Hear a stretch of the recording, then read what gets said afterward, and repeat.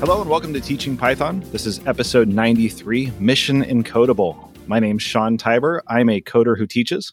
And my name's Kelly Schuster-Paredes, and I'm a teacher who codes. So Kelly, we're lucky this week to have two very special guests. We have Harry and Anna from the UK joining us, and they are the authors and creators of a very interesting, very cool project called Mission Encodable. And I'd like to just welcome each of you. Welcome, Harry. Welcome, Anna. It's great to have you on the show this week. Hello, Kelly. Thanks for having us. So excited to have you guys here. Harry actually reached out to us about a month or so ago and super impressed just by the expertise and great communication skills of the two of them already. So can't wait to hear more from them. Yeah. So, Anna, would you give us like the 2-sentence summary? Like, what is Mission Encodable? And then we'll go into the wins of the week and the other parts of the show. But just for anybody who's listening in, let's give them a little bit of a preview of what's to come. Okay, so Mission Encodable is a free website that has lots of levels on learning to code in Python. So it's really for people between the ages of 8 to 16, but anyone can use it. So we think it would be really good for teachers and students. And like I said, it's free, but there are loads of projects to make sure that everyone is engaged and interested in learning Python, which we think is very important. Well, we are excited to talk to you more about it. There's so much to dive into, and we'll get to that in a moment. But before we begin, let's start the same place we do every week, which is with the wins of the week. So as is our custom, we like to make our guests go first because it's kind of fun to watch them go, oh, you're calling on me. So Harry, do you have a win that you'd like to share this week? Yeah, I do. So we've actually started writing a little book recently. So this week, we only just finished sort of laying it all out and we made it all look nice and it's all ready to be proofed. So we're going to read over that and then hopefully we'll release it soon. So that's been a really big project for us that we've just sort of nearly finished. So hopefully, we'll be out soon on our website. See, very exciting. Sean, he gets a book and we can't even get a blog post going on. What's wrong with us? We're better on audio than we are in written form. Well done. That's impressive. That's amazing. Anna, how about you this week? Is it the same win or do you have one that's a little bit different? It's a little bit different, but it's my job to put all of the content into our database. I have just finished getting all of level 4 in there, so that will be coming soon. But it's Harry's dad's job to check it all. So always good to have that second pair of eyes on it. Yeah, exactly. That's exciting. I saw that you have 3 levels. So level 4, that's awesome. I'm very excited. I was joking around with my new teaching partner and I said, oh, look, I'm just going to give them the website. 6th grade Python is done. Thanks, Harry and Anna. Easy. Easy. Great idea. Done. No more having to teach. Turn it on. Go. Can you grade for me too? Not yet. Coming soon. Oh, okay. Sean, what did you have? Oh, you want me? Well, I'll go first, I guess. I think my big win this week is that I have a summer intern and she is amazing. I was able to recruit her through my alma mater. So I went back to Carnegie Mellon and looked for a computer science student that wasn't already engaged in an internship opportunity at like a Google or a Microsoft or something like that. And I have the most amazing summer intern. She is very, very bright, eager to learn, just has a sharp, brilliant mind and a great attitude. And she is already making tremendous strides. So I guess my win is just that not anything that I don't want to claim any of her accomplishments. I'm just amazed and enjoying so much watching her learn and helping her grow her skills. She's very, very capable and eager to learn. And it's just a joy to observe.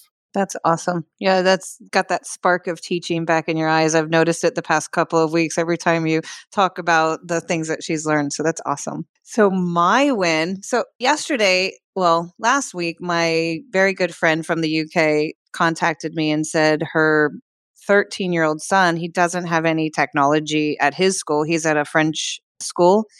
I don't know the name of it, so I won't put them under pressure. But they're at a French school, and he says, all we ever learn is a little bit of Scratch for about 6 weeks, and that's the only technology we have at our school. That's pretty, can't believe that's happening. So she asked me to give him an intro lesson, and we went through a typical 3 weeks of 6th grade kind of course in 1 hour, and he was so quick. We made a quick little app so that he can impress his parents, just saying, hey, what's your name? how was your day rated on a scale of 1 to 3, and casted a couple of the variables as integers and came back with a reply, put it in a loop. And we did all of that in an hour. And I was completely amazed how well he did. And I'm going to add my fail into this. At the same time, I had my son, who is an upcoming 6th grader, so he's never coded before. He sat in on the call and I was like, so how was it? He goes, I have no idea what you were doing. So it's amazing that 2-year gap of 2 newbies, how you can talk to it, well, almost 3 years, how you can talk to a 13, 14-year-old and just spew off a lot of stuff, where your 10, 11-year-old takes a little bit more processing time. So I was like, oh yeah, I guess you're not there yet. So wins and fails at the same time.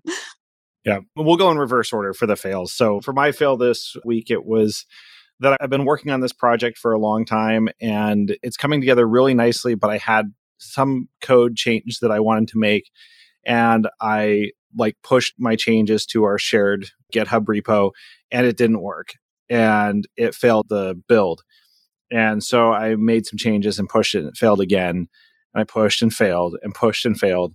And then I realized that everybody else on my team was waiting for me to finish my code deployment so that they could do their work. And so I had this moment where I was kind of failing in front of everyone for a few hours until I got it finally working. And I did get it working, but it was just one of those moments where if I could do it over again, I probably would have rolled everything back to the original state, figured out all my issues that I wanted to work with, and then pushed it once it was working correctly, rather than going through that process of trying and failing over and over again. So everyone was very cool about it. It wasn't a big thing, but it was just one of those, man, I probably shouldn't have done it that way. So did they see the fails every single time on the push? Every single time. And there's how many were there? 7, I think. So you're learning somewhere out there's an audit trail or a log with Sean failed to build, Sean failed to build, Sean failed to build. And, it happens. Did you guys have any fails of this week that you learned from? Yeah, well, the other week, and I should preface this by saying it does not normally happen because we're a very reliable website, but I think it might have been last week or the week before that our website went down somehow. And then I think a few hours later, we got an email from someone that we've been wanting to get in contact with for ages, who's this person at quite a big organization, who emailed us and said, your website sounds great, but I can't access it. Is it still working? To which we had to sheepishly respond, it's gone down. We're really sorry. Yeah, from what I gather, it was not really our fault. I don't entirely understand what happened, but I think they tried to move it to a new server, the company, and then it didn't quite boot up properly or something. But it is all working again now, and it was only about 6 hours, so very unfortunate. That's the same 6 hours that this person decided to look at it. Yeah. And then I think it happened again quite recently, and all the content just didn't show up. And like Harry says, we have a very reliable website. Very, very we should not be saying this. It's okay. We've all been there. We had a frantic WhatsApp conversation. Yeah, I remember. What's going on? Yeah. And yet every website owner, every web developer in the entire world that's listening to this right now is going, yep, I've been there. I know exactly what you're talking about. We've all had that experience, and what you learn from it is the most important thing, because you might glean some new kernel of knowledge that says, oh, if we just change this, we won't have that problem again. Yeah, I don't know what our kernel of knowledge is really going to be, but I suppose at least it's working again now. Starting it all.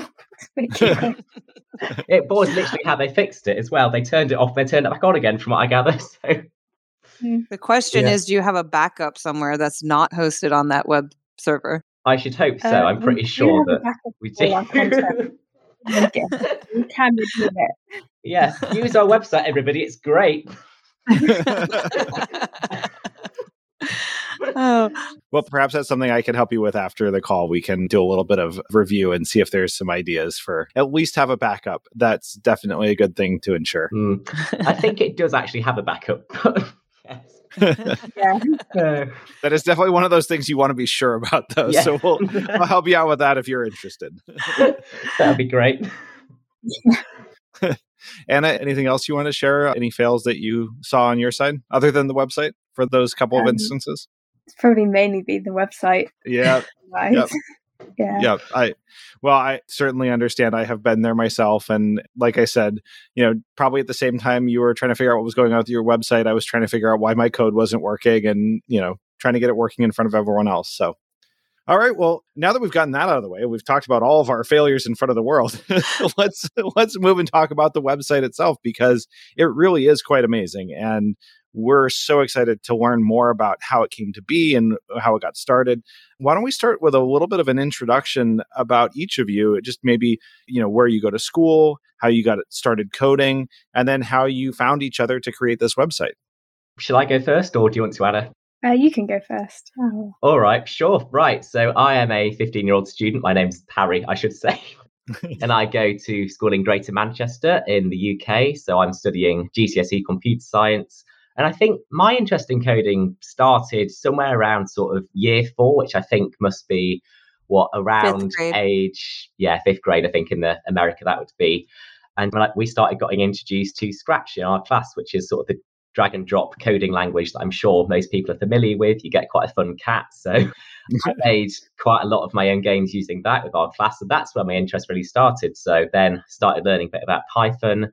And then we had this idea to make a website together, because me and Anna are cousins. So we thought, we wanted a project to build together. We'd done a few things before. So we thought, Mission Encodable might be a good next step. And that's where it all started, really, I think. Anna, is that all true? Can you verify his story? So Anna, tell us a little bit about yourself. So I'm a 14-year-old student who goes to school in London, and I'm also taking GCSE computer science. And I think similar to Harry, I started getting interested about year 4 with Scratch because we had a lot of fun with that. We made all kinds of crazy things. And then my dad started to introduce me to Python, and that was really fun. And we made like hangman games, and that was fun. But I'm not sure I totally understood what was going on the whole time. So I just found it really cool. But that. And so your cousins, were you always coding together and sharing Scratch games? Or how did you know that both of you just love doing things like this?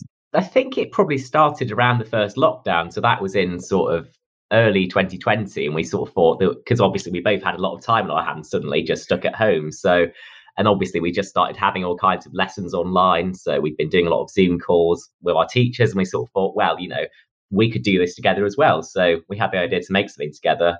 So actually we made a Scratch game, I think it was, to start out with, called Wake Mania, we called it, because our surname's Wake. So, and it was this little game where you would sort of earn some Wake points, and you'd go around a board, collecting them. So we made that, and then every so often.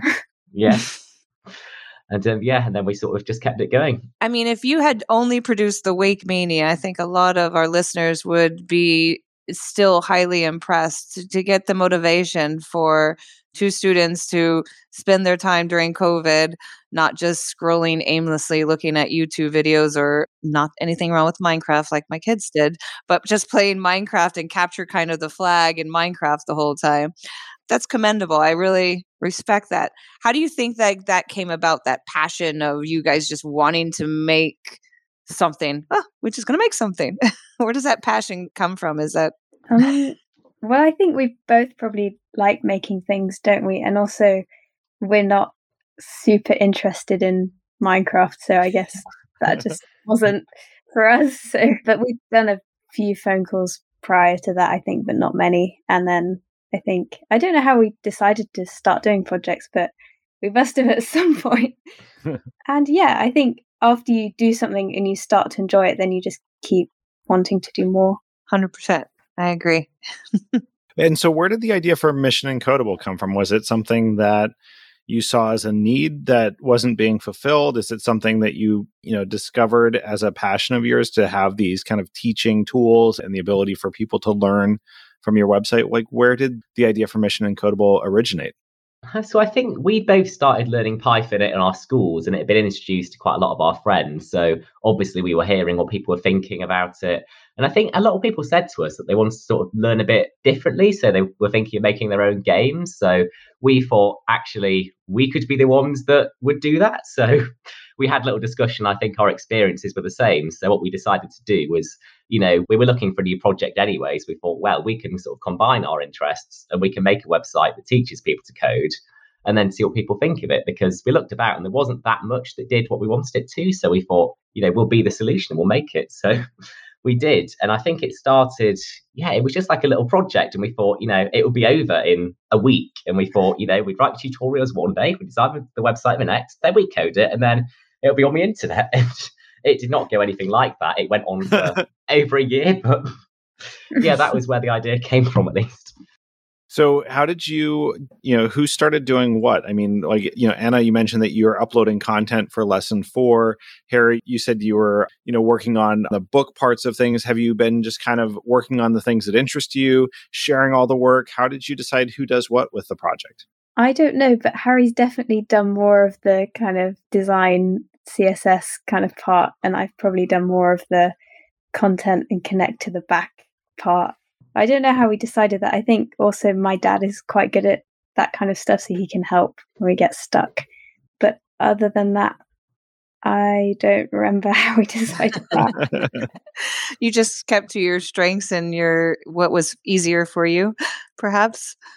Yeah, I think we both had to learn quite a lot to sort of do it, but we both organised it. So it was like, well, Anna can, write this tutorial. I will proofread it. Now write this tutorial. And we kind of both did a lot of everything, really. We had to learn quite a lot of skills because there's only 2 of us. So we didn't necessarily know everything that we wanted to do, but we just agreed that we'd both figure it out and sort of help each other along the way. We sort of divided it up evenly and it worked out quite well. So you got the website put together. Did you launch with the first 3 parts already done, or did you start with like 1 and just kept adding as you went? We launched with the first 3 parts, yes. Nice. So what do those cover? Like what kinds of things are in each part of the learning journey? So the first level has things like printing and inputs in Python, a bit of variables, that kind of thing. Then at the end, you make a Mad Libs generator. I don't know if either of you are familiar with that game, but it says, give me an adjective and your name and a car, and it makes you a silly sentence. And also band name generator, which is quite fun. And then the second level is more about selection. So you start to be able to do if statements and data types and just developing that a bit more so you can make more fun projects. I think we have like a choose your own adventure game, which we had a lot of fun writing. And level 3 is a bit more kind of, I think it's randomization and lists and getting a bit more complicated. I don't know if Harry would like to add to any of that. That sounds great. Yeah. So I think, obviously we step it up as we go. I'm just trying to remember what's on each level now. But we start off with like the basic stuff and then it basically progresses. So if you just started learning to code, perhaps, then level 1 would be the perfect place to start because obviously it introduces you right from the basics. So we get you set up with your coding editor, which we use Replit for, which is online and it's free. So we show you how to use that. And we show you basically how to write your very first print statement. And then it just builds on itself. So you finish level 1, then pick up level 2 again. And there's another 2 fun projects in that level. So it's all progressive and it's really great to start off with. Or if you're advanced and you want to make some more cool projects using some more sort of advanced skills that you built up perhaps from somewhere else.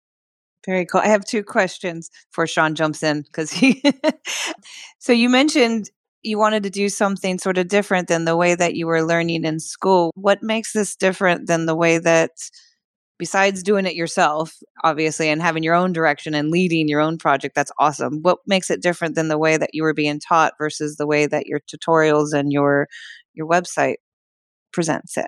So I think the first thing I'd say is that it's all self-paced. So in a school, often you'll go through a PowerPoint, maybe you'll all write some code together.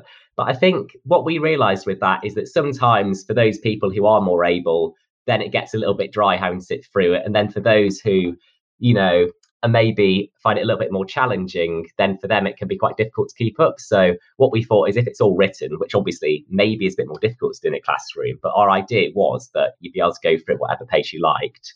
And it's a lot more hands-on, I think, as well, compared to certain ways. So we can sort of put in lots of exercises and things, which I think our format is really good for. So, you'll learn a bit about coding, but then you'll put it into practice because we all know that you can teach a concept, but if you don't give people time to, experiment with it, then very shortly after, like the next lesson, people will be going, Miss, how do I do a print statement kind of thing? and you just have to learn it again. So we make sure to put lots of exercises and games in there that we think people will enjoy making. Love it. And second question is, why Replit? I thought it was awesome the way that you have your users forking your own code. So that was pretty cool. But how did you get into using Replit? So I use Replit at school quite a lot. It's one of the things we use, like you say, because you can fork repels and it's very easy. It's online. You don't have to install anything. And also, so we thought that'd be really great because it's free, it's online, so you don't have to dodge any of the school's like IT protocols. And also you can fork each other's code, you can run each other's code. It's a bit more collaborative because I think you can do I don't want to say multiplayer, but you can do... No, I think it actually is multiplayer. It's really fun. Yeah. And also that's been very useful for me and Harry because we can just get on it very quickly. On a side note, because I went after I clicked on it, then the Replit came up with their new, and this is just a tidbit, sorry, this is the thing that we usually share at the end, but they have the new import play and Pong game that just came out. So because of your website, I clicked back on Replit and they took me and they said, sign in, introducing play of Replit. So there's like tutorial 5 and 6 for you guys too. I hadn't actually seen that, so that's really interesting. But yeah, Replit do some really cool stuff, don't they? So we're learning stuff as well here. Yeah. Excellent. I'll have a look. Sean. I guess my question is, it sounds like you used Python in school quite extensively and you're leveraging the tools you've used before. Did you consider writing this in any other languages or offering any other types of language instruction? Or was Python just like the natural fit for the work that you wanted to do with this? Well, we did explore a few different languages, didn't we, before we actually set upon Python. But Python was obviously what we'd learned in school. So it felt like the go-to language. We thought it was really good for beginners just to get started because it's quite close to sort of human sort of English, basically. So it's really good to get started in, where often other languages, there's a lot more complication to it. So yeah, we thought because it's what we're using in school, it's what is taught at GCSE level. And because, we think it's really good to get started with, we thought that would be a really good one to teach. And we obviously all both knew it quite well already. So it was what we felt confident doing. How far does the GCSE take you in Python? So you go, I think, up to about subroutines, which will be in our level 5, which I'm putting in right now. As she speaks. It doesn't go much further than that, but you do like iteration a bit, I think. But also for my qualification, which is the AQA GCSE, you also learn a bit of pseudocode, which is much closer to English than Python. It's just What's an AQA? I don't know what you call the examination board. Okay. That's actually funny because one of my English teachers examines for AQA, who are like this company that basically produces exams for all kinds of students across the UK. And I said to him, do you know what AQA stands for? And we both had this moment of being like, not really, no. And I did Google it. And I think I found out it was like the Assessments and Qualifications Association. Yeah. I probably just got that wrong, but yeah, it had some fancy name anyway. Nobody really knows what it stands for. That's fun. One of the things we noticed about the way that you're both explaining things in the content is that it's really clear and easy to understand. And I was curious to know if you thought that there was a difference in the way that you're trying to explain things to your fellow students in that kind of 8 to 16 range compared to the way your teachers explain it or adults try to explain it. Because one of the things that I know I always try to be aware of when I'm teaching is that I like to use the exact precise words of what that thing is in computer science, but that may not be the most understandable word for someone who's fresh into computer science. So just curious about like the way you choose to explain things, the approach that you're taking, and how you see that as being maybe different or unique compared to adults. Yeah, well, we're obviously students, so I think we do take a bit of a fresh look on it because we can explain things in terms that we think would make sense to our peers. And obviously, because we only learned Python a few years ago, we can remember which bits we really struggled with when we learned it ourselves. So that was quite good. But we don't always take the most technical approach. So you might choose to use, a dictionary definition for selection or something, but we would prefer to just talk about how the concept works and sort of give an example instead. And I think that's often a bit more comprehensible because I think if you go in there and you bamboozle everyone with some kind of alien language, it can be quite confusing and overwhelming. So the more we simplify it, I think to a certain extent, the better it is and the more intuitive it is for people who are just getting started to learn from. I love that. So, I mean, when I first opened up the level 1, I really appreciated the fact that you start off with, higher level programming language and you set the stage for that. Pretty impressed. Do you feel that your vocabulary and your Python knowledge has become more solidified now because of your website? I think mine has. Yeah. We have had a few moments when we're like, actually, no, that's not how you do that. So we've had to change it. But I think it's been really good to go over it and make sure that we can explain it, and then we can explain it to others and know for ourselves what's going on a bit deeper. I don't know if Harry has anything to add. Yeah, I think we did that quite a bit, actually, didn't we? Because we were sort of writing our tutorials and it was always like, are we writing something that's correct? Because we can't really go teaching people the wrong stuff. So we'd often have to read a few other sort of documentation and tutorials and things to make sure that we were getting everything right, obviously. And we had to be quite thorough when we proofread everything to make sure it was, technically correct. There have also been like a few moments though where there's been a bit of a disagreement, because I think recently, we had this thing where it was, there's two different names for it, sort of a sub-program and a subroutine, which is sort of a function in essence. And we were looking like, what's the correct way of saying it? Do you say sub-program, subroutine? And I think we might have gone for sub-program in the end, but we were looking about and we looked at a few different sort of exam board specifications, and I'm doing the Excel and they go sub-programs. What you need to know about a sub-program. And then AQA, who are Anna's exam board, go subroutines.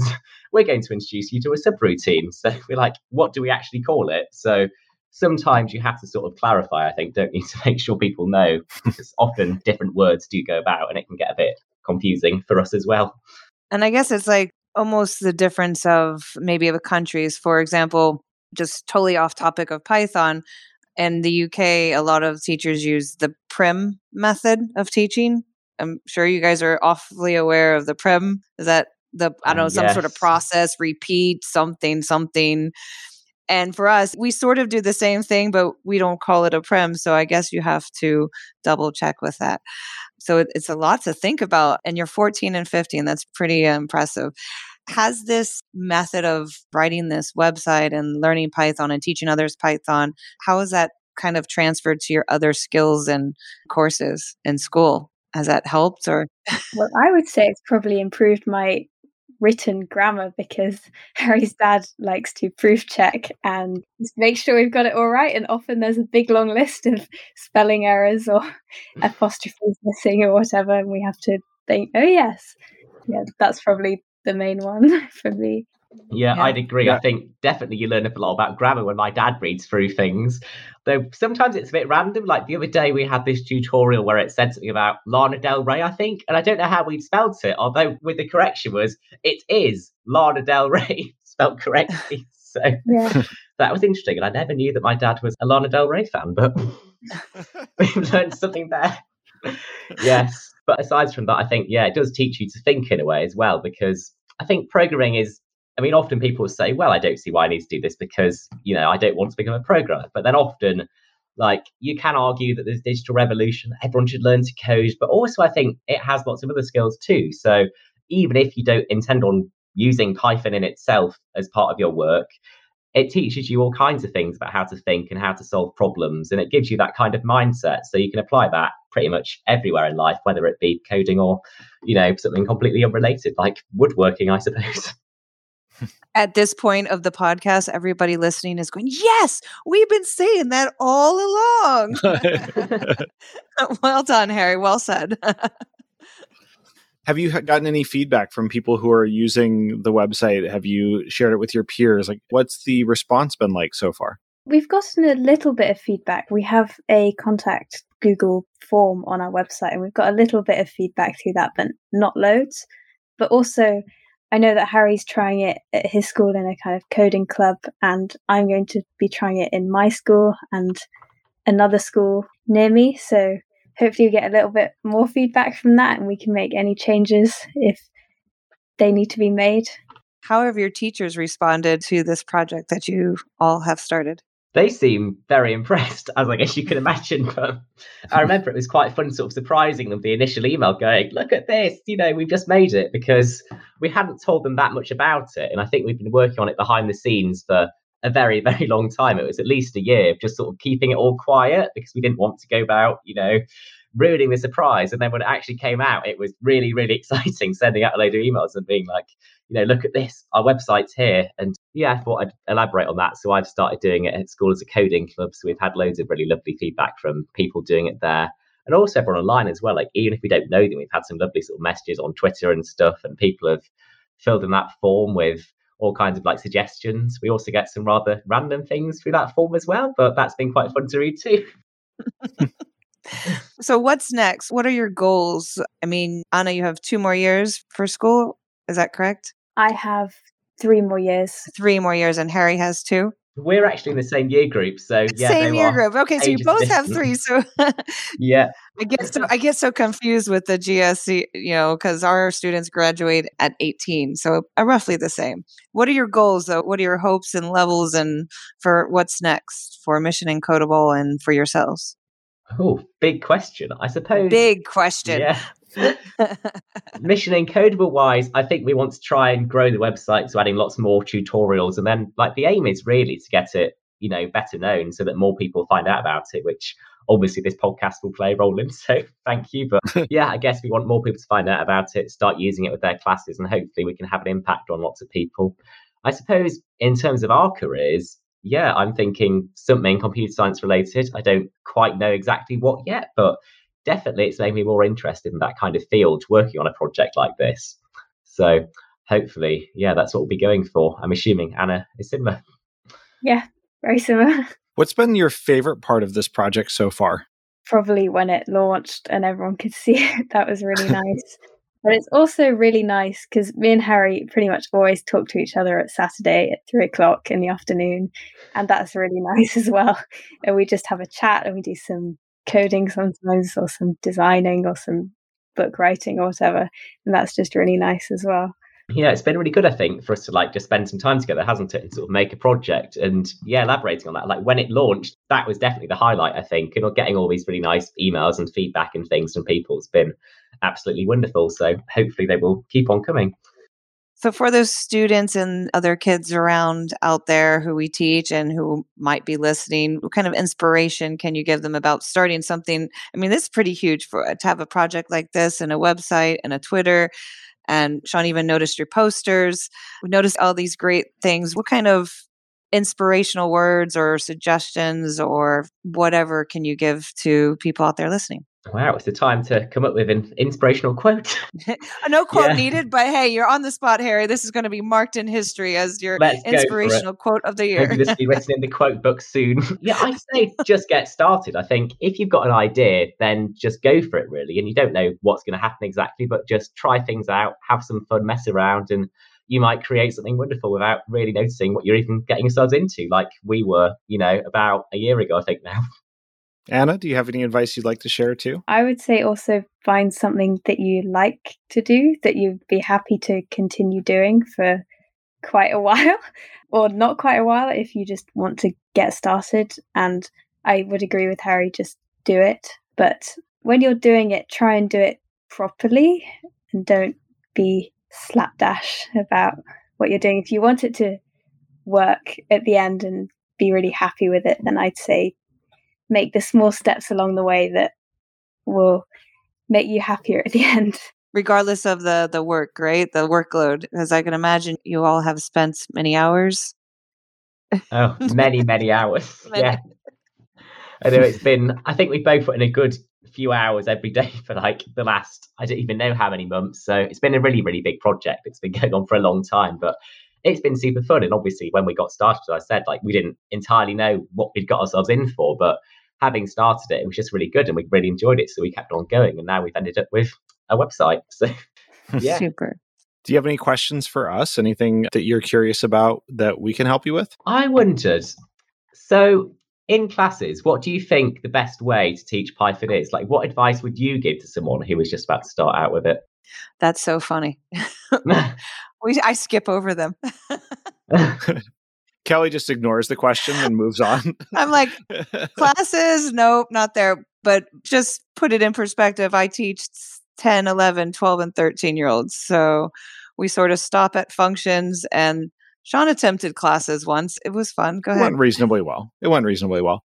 With Turtle, right?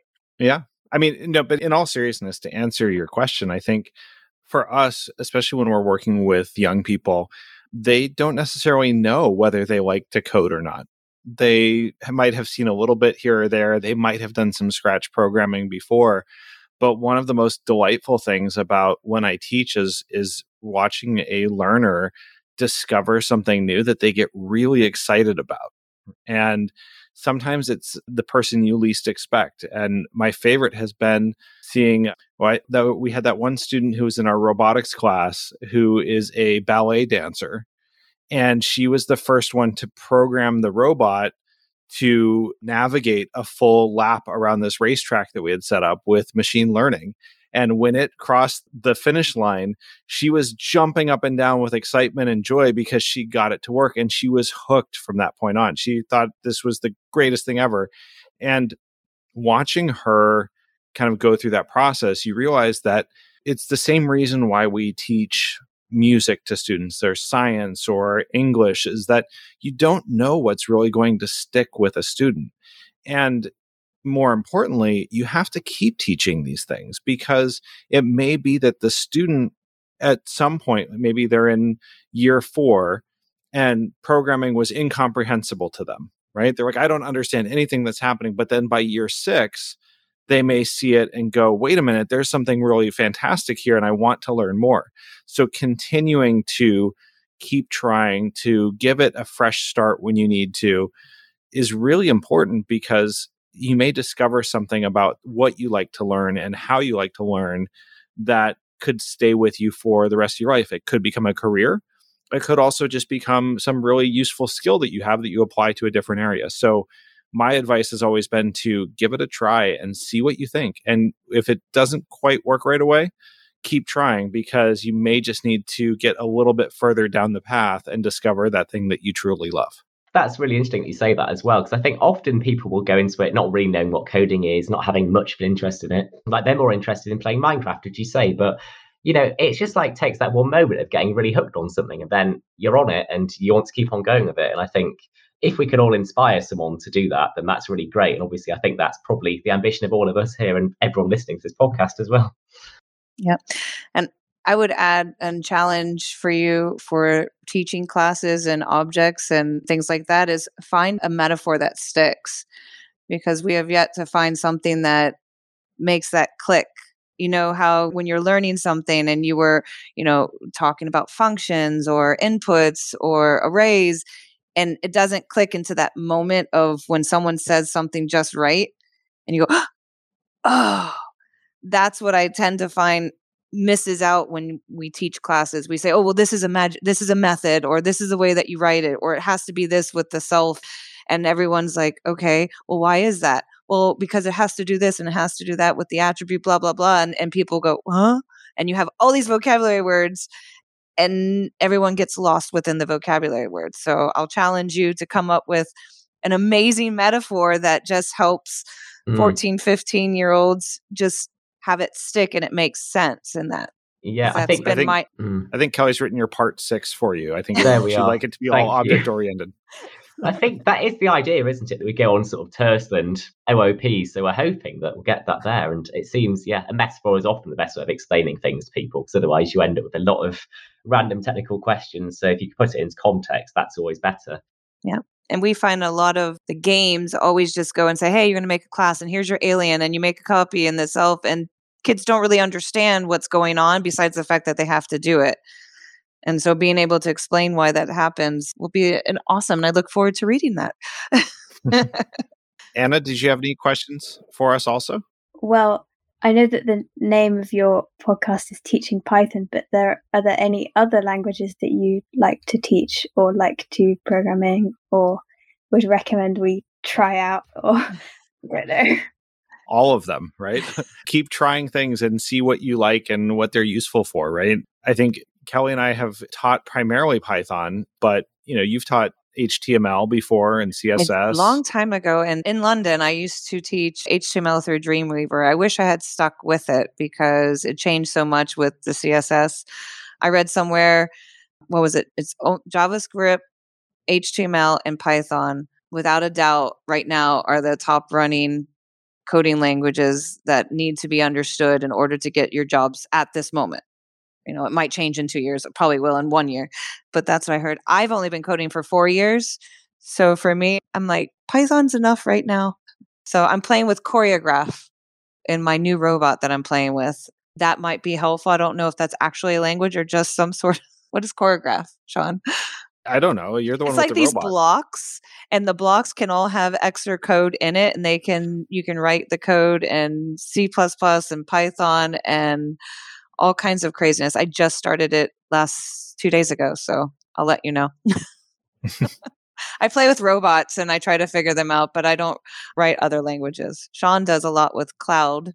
Yeah, so my current job, I'm doing a lot with cloud engineering, and we're writing what's called infrastructure as code. So, for example, when you need a web server and a database, I can write code that creates those resources on the Amazon cloud for us, and much more complicated things as well. But learning that language has really put me back in a full-time learning mode where I am trying to learn as quickly as I can. And the nice thing about experience in coding is that your second language is often much easier to learn than your first language, because after the syntax and you understand the syntax of what you're coding, it really turns into how the implementation was designed or the features of the language, the things that they've made easier for you in some ways and harder in others.